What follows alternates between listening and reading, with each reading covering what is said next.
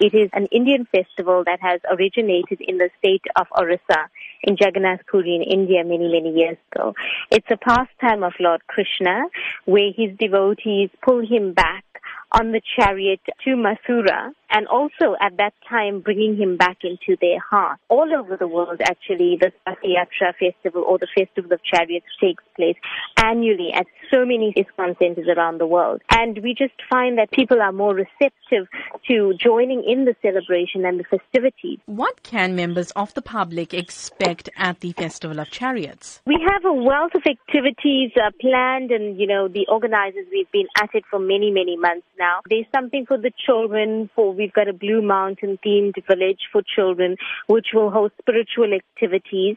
We've got the question and answers booth. We've got international speakers. We've got authors of Vedic literature. We've got a cultural stage show that hosts international and both local artists.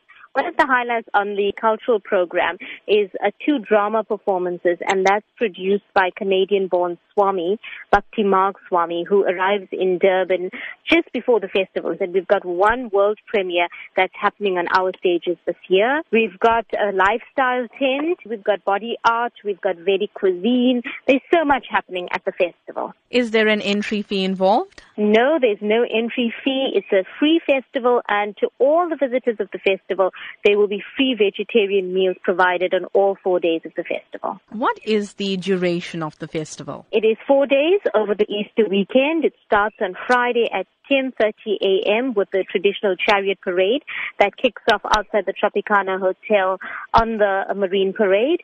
And it ends on Monday evening, that's Easter Monday, at 5 p.m. when there will be another chariot parade starting from the festival site.